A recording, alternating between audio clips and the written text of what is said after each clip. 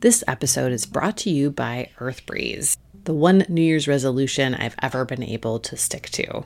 It's completely transformed my laundry experience. Gone are the big, heavy plastic jugs, the measuring out of detergent every time. All I do is grab an EarthBreeze wash sheet.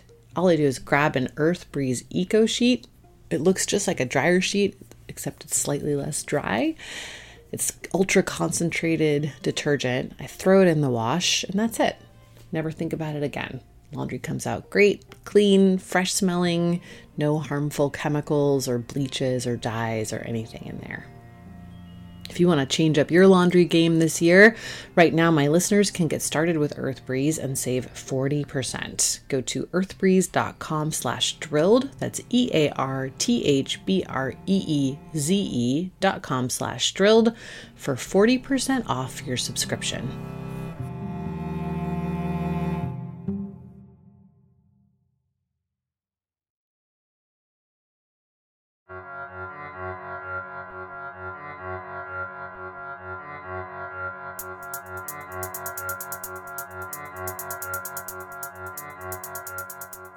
Well, we are supposed to be on hiatus to produce the next season, but stuff keeps happening that I just can't leave alone. I'm Tracy Townsend. We begin 10 TV News at noon today with breaking news: the arrest of Ohio House Speaker Larry Householder. That news is sending shockwaves through the political world today. Ohio House Speaker Larry Householder says he will not resign on the same day of his arrest on bribery charges. Federal prosecutors say his arrest is just one piece of a complicated puzzle. Today to announce the arrest of Larry Householder, the Speaker of the House of the state of Ohio, and 4 other defendants for racketeering in relation to what is likely the largest bribery money laundering scheme ever perpetrated against the people of the state of Ohio.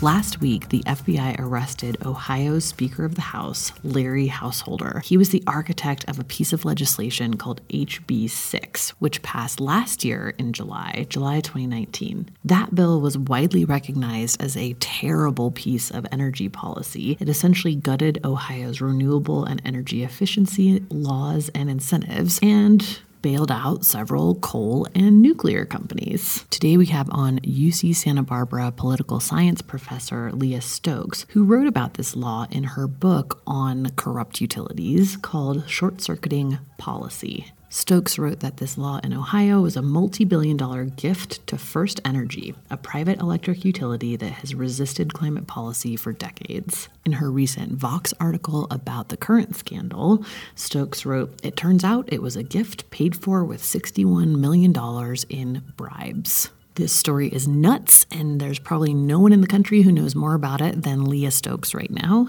So we're excited to talk to her. We'll have that conversation right after this quick break from today's sponsor.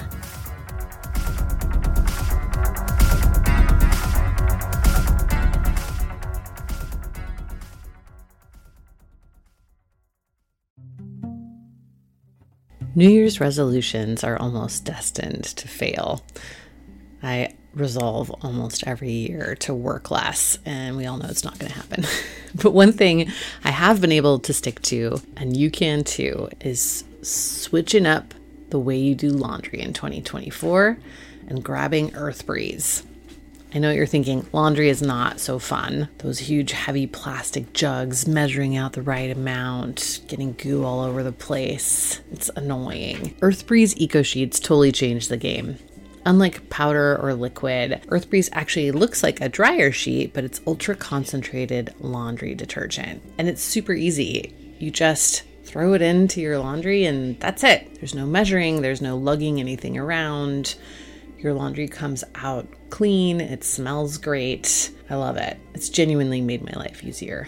It's also dermatologist tested, hypoallergenic, free of bleach and dyes, so it's perfect for every load. You'll never run out of detergent again thanks to EarthBreeze's easy, flexible subscription. You can adjust, pause, or cancel at any time with no hidden fees or penalties, and you save a whopping 40% when you subscribe. Plus, shipping is always free, and EcoSheets are packaged in a slim cardboard envelope that saves a ton of space. It also gets rid of one more plastic thing in your life, and the company has donated over 100 million loads of laundry and counting to those in need. Right now, my listeners can get started with EarthBreeze and save 40%. 40. Go to earthbreeze.com/drilled. That's EARTHBREEZE.com/drilled for 40% off your subscription.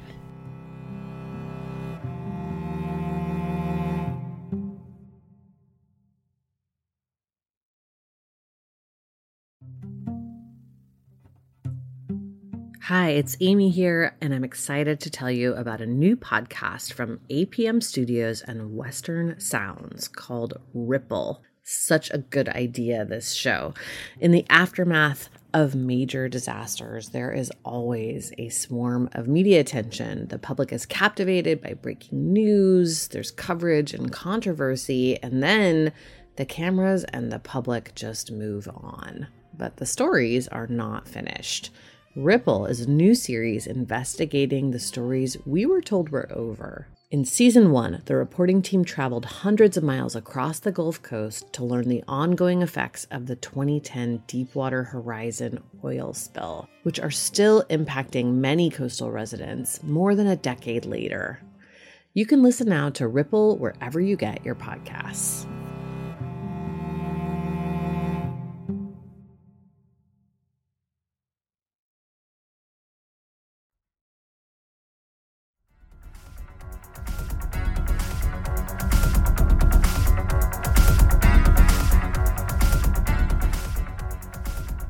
Leah Stokes, we are so glad you're here.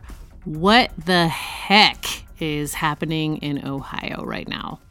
Well, it goes back way farther in time. I first started working on this in 2013, and at that time, a different legislator who I wonder when his day of reckoning is coming, named Bill Seitz, he was working to try to get rid of the renewable energy and energy efficiency laws that had been passed in a bipartisan way in Ohio. And he was actually working with somebody named Sam Randazzo, who at the time was a lobbyist for the Industrial Energy Users of Ohio, basically a big industrial company, consumer of electricity that, includes probably fossil fuel companies, as it does in many states, manufacturers, that kind of thing. Well, fast forward a few years, Sam Randazzo is now the head regulator at the Ohio Public Utilities Commission, which you're just like, really? Anyway, they were trying to gut the renewables and energy efficiency laws.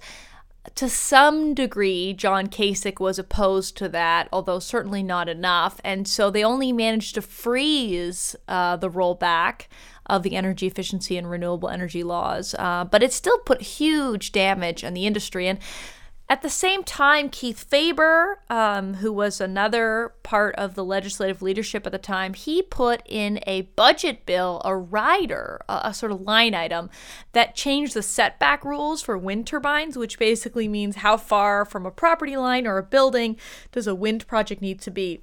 And that completely gutted the wind energy industry in Ohio. And John Kasich, as governor, could have line item vetoed that change, but he didn't. And so there was all these shady things going on to try to mess up renewables and energy efficiency in Ohio. And whose interest did that serve? It served First Energy and AEP, another utilities' interest, because they had all these existing plants, coal plants, nuclear plants, that they needed to keep operating.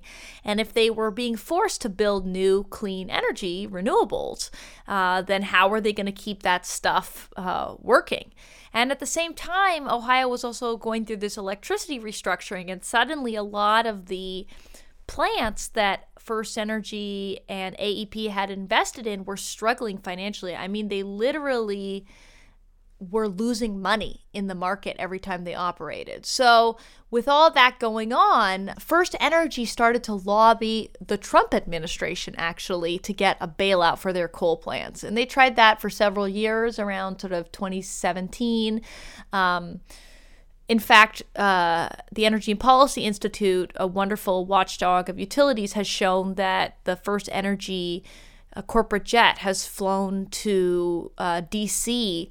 over 30 times since the Trump administration began, and that Rick Perry, the former Secretary of Energy, has probably met with the CEO of FirstEnergy. So they were lobbying very heavily the Trump administration. And it's possible that this is where the FERC minimum offer price rule came from. This is basically a coal plant subsidy that was put into the rules a couple years ago now. Anyway, so they're doing all these corrupt things, and it wasn't quite paying their bills, and so they decided to get a bailout on the agenda at the beginning of 2019 when Larry Householder became the Speaker of the House of Representatives in Ohio, and that's when things really started to pick up. Okay, so what exactly was HB 6? What was this bailout legislation? Yeah, so in 2019, when Larry Householder became Speaker, it was actually a really big fight for him to get that role. People may not know this, but Larry Householder was Speaker before, and he ended up leaving that role because of an FBI investigation and sort of these allegations of corruption, this cloud of corruption surrounding him back in the early 2000s. So he wasn't a popular pick, but what happened was all of the candidates running for the House of Representatives who supported Larry Householder suddenly had a lot of campaign money. They were doing very well in their elections. And people noticed that it was all of the candidates who had that money, this shadowy support, who ended up voting for Larry Householder. So he won the role of Speaker, and with that power, he began to do the bidding of FirstEnergy. FirstEnergy at that time had spun off its generation assets, its nuclear and coal plants, these are projects that weren't really doing very well. They were losing money financially. And they'd put it in this new company called FirstEnergy Solutions. That company has now rebranded into Energy Harbor. It's a way that these utility companies try to avoid scrutiny. They change their names all the time. But it was called FirstEnergy Solutions at that time. And that was owned by a hedge fund and a bunch of hedge funds. And these investors really wanted to get their money back. And so it started to seem like they were putting money, a few $1 million, let's say, into lobbying and potentially even into campaign ads. So an organization called Generation Now popped up on the scene, and nobody really knew where this organization came from. And they were spending money on mailers to people saying that HB 6, this law, which was a bailout for nuclear and coal plants, that this had to be passed, and that, it was so in the interests of Ohioans, and if you weren't for it, it was because the Chinese government was corrupt and somehow involved in Ohio's energy system, which is completely bonkers. The Chinese government has absolutely nothing to do with anything, and it passed. And I mean, I'm telling you, the legislative session was done. Everybody had gone home, and FirstEnergy just kept saying, "We need that money. We got to get that money." And they also kept changing how much money they needed exactly. And the law ended up getting written in a way that FirstEnergy Solutions would never need to open up their books or explain what they were going to do with this money. So they ended up calling a last-minute vote, which actually Governor DeWine, a staffer from his office, initially was going to get a state taxpayer-funded plane to go pick up the legislators to bring them back to the state house so that they could vote on this last-minute corporate bailout. That's how crazy it was. And by narrow margins, Householder delivered the votes, and the bailout went into effect. Now, even though it passed into law, a bunch of advocates who thought this was a terrible corporate bailout for polluting dirty coal plants, they tried to do a ballot initiative. Basically, in Ohio, if you pass a law, you've got, I believe it's 60 or 90 days, I can't remember which one, where you can collect a bunch of signatures from the people of Ohio And that allows you to get it on the ballot so that the people can vote to overturn that law that was passed. And so a bunch of groups, including, in fact, some fossil fuel interests, because they didn't like the bill for other reasons, they started to try to collect signatures. And these signature collectors suddenly were being literally physically assaulted on the street by people that nobody knew who they were. There were these mailers going out saying that if you signed the petition, the Chinese government would have your personal information. Again, completely bonkers. In fact, these petition signers were being bribed, the people collecting the signatures, to get rid of the signatures or to go home early. I mean, literally, they were like, hey, are you collecting signatures? We'll give you some money to stop doing it. Or, hey, how many signatures do you have? If you tell us how many signatures you have, we'll give you money because we need to know how close you are to having enough signatures. And people were like, where's all this money coming from? Who has all this money to do anti-democratic organizing? And shockingly, in the face of all that opposition, the advocates did not get enough signatures for their ballot initiative. And HB 6, a terrible corporate bailout, remains in law. And it was kind of an open secret that Larry Householder was involved in all of this. We all knew because somebody was funding his speakership by getting all these people elected. Somebody was funding all this political activity to stop the ballot initiative effort. And, well, we discovered this week when the FBI arrested Larry Householder, I believe at his farm in Ohio, that it was Larry Householder and First Energy this whole time, and that they had been funneling over $60 million into this organization called Generation Now and a bunch of shady sort of front groups to do all of this corrupt activity. Okay, so now that Householder has been arrested, along with a few of his cohorts, it sounds like, what happens to this HB 6? Does it automatically get put back on the ballot for a vote or get repealed? What kind of happens there? Well, a lot of people, for example, Lisa Friedman in the New York Times, a lot of people are asking, how is this a legitimate law if it was passed based on corruption? I mean, let's be clear. Larry Householder got $500,000, $500,000 of personal benefits as part of this $60 million scheme.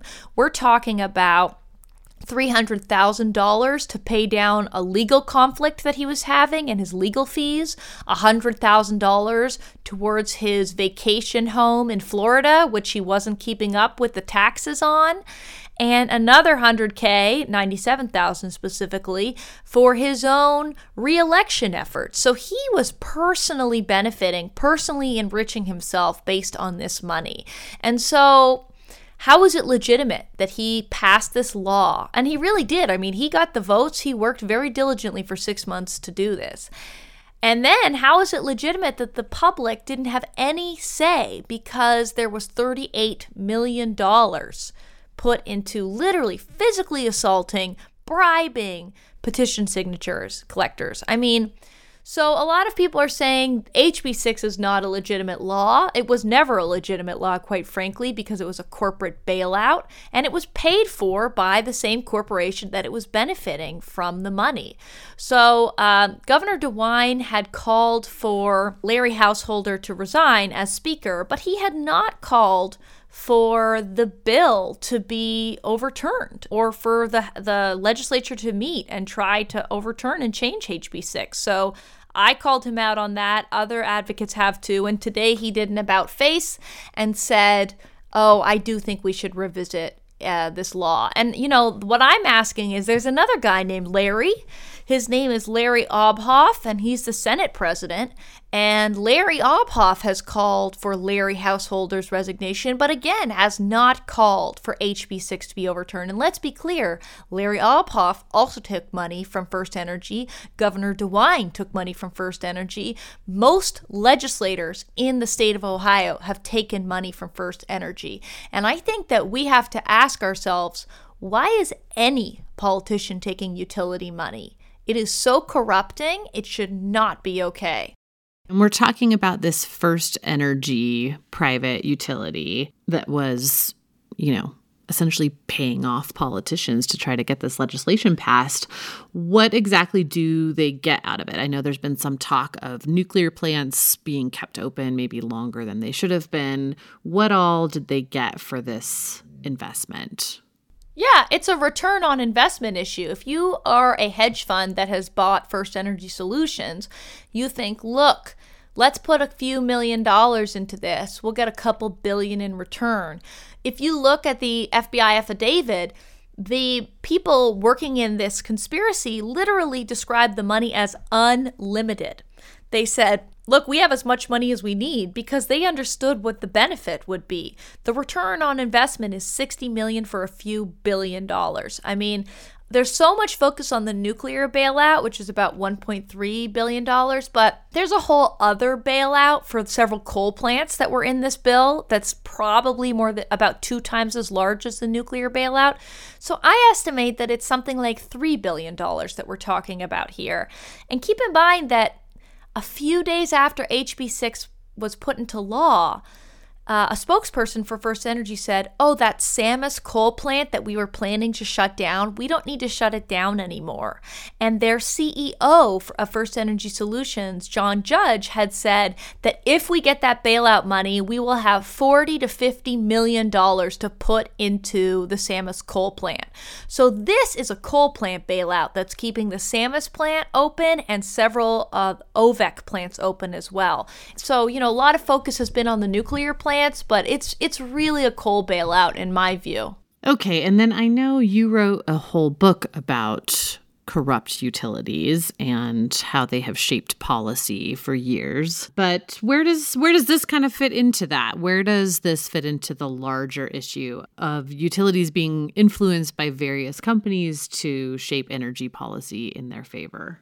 It's called short-circuiting policy, and it's about how corrupt the utilities are. And there's a fascinating history of the electric utility sector.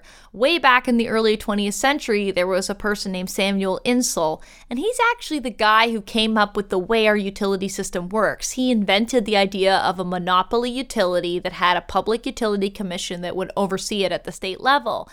And, there are quotes from that time that say for, a decade, he was the most powerful business operator in the United States. And that really is how it is state by state. These companies are often the most powerful company in a given state. If you take Arizona Public Service, for example, they are extremely corrupt. They have spent over $50 million on elections for their own regulator, fighting against a clean energy ballot initiative. And, it's hard to get clear on how terrible they are because they are funding the campaigns of a lot of politicians in that state and a lot of community groups. Soccer clubs, probably United Way campaigns, social welfare organizations. These groups take money from utilities. And so they end up being a kind of octopus that has its tentacles in all different parts of the state.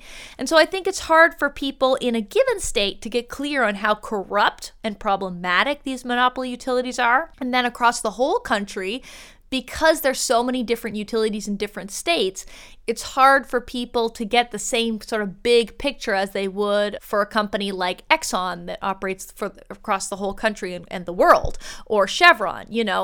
These companies like Southern Company are in a couple states, or FirstEnergy, right? And they're also changing their names all the time, right? Or they have subsidiaries. So you've got Southern Company as the parent corporation, but then they've got Georgia Power, for example, or Alabama Power. And so it's a really complicated area that makes it hard for people to pay attention. But I'm hopeful that we're in a moment right now where the corruption is just so blatant that maybe we'll start to get more attention on really proper oversight and limits on spending from utilities on political activity.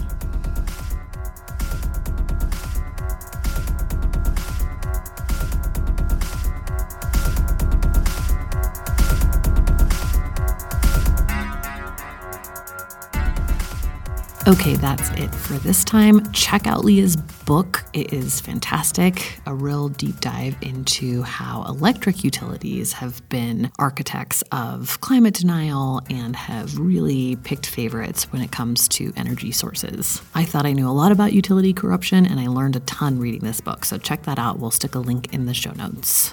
Thanks for listening, and we'll see you next time.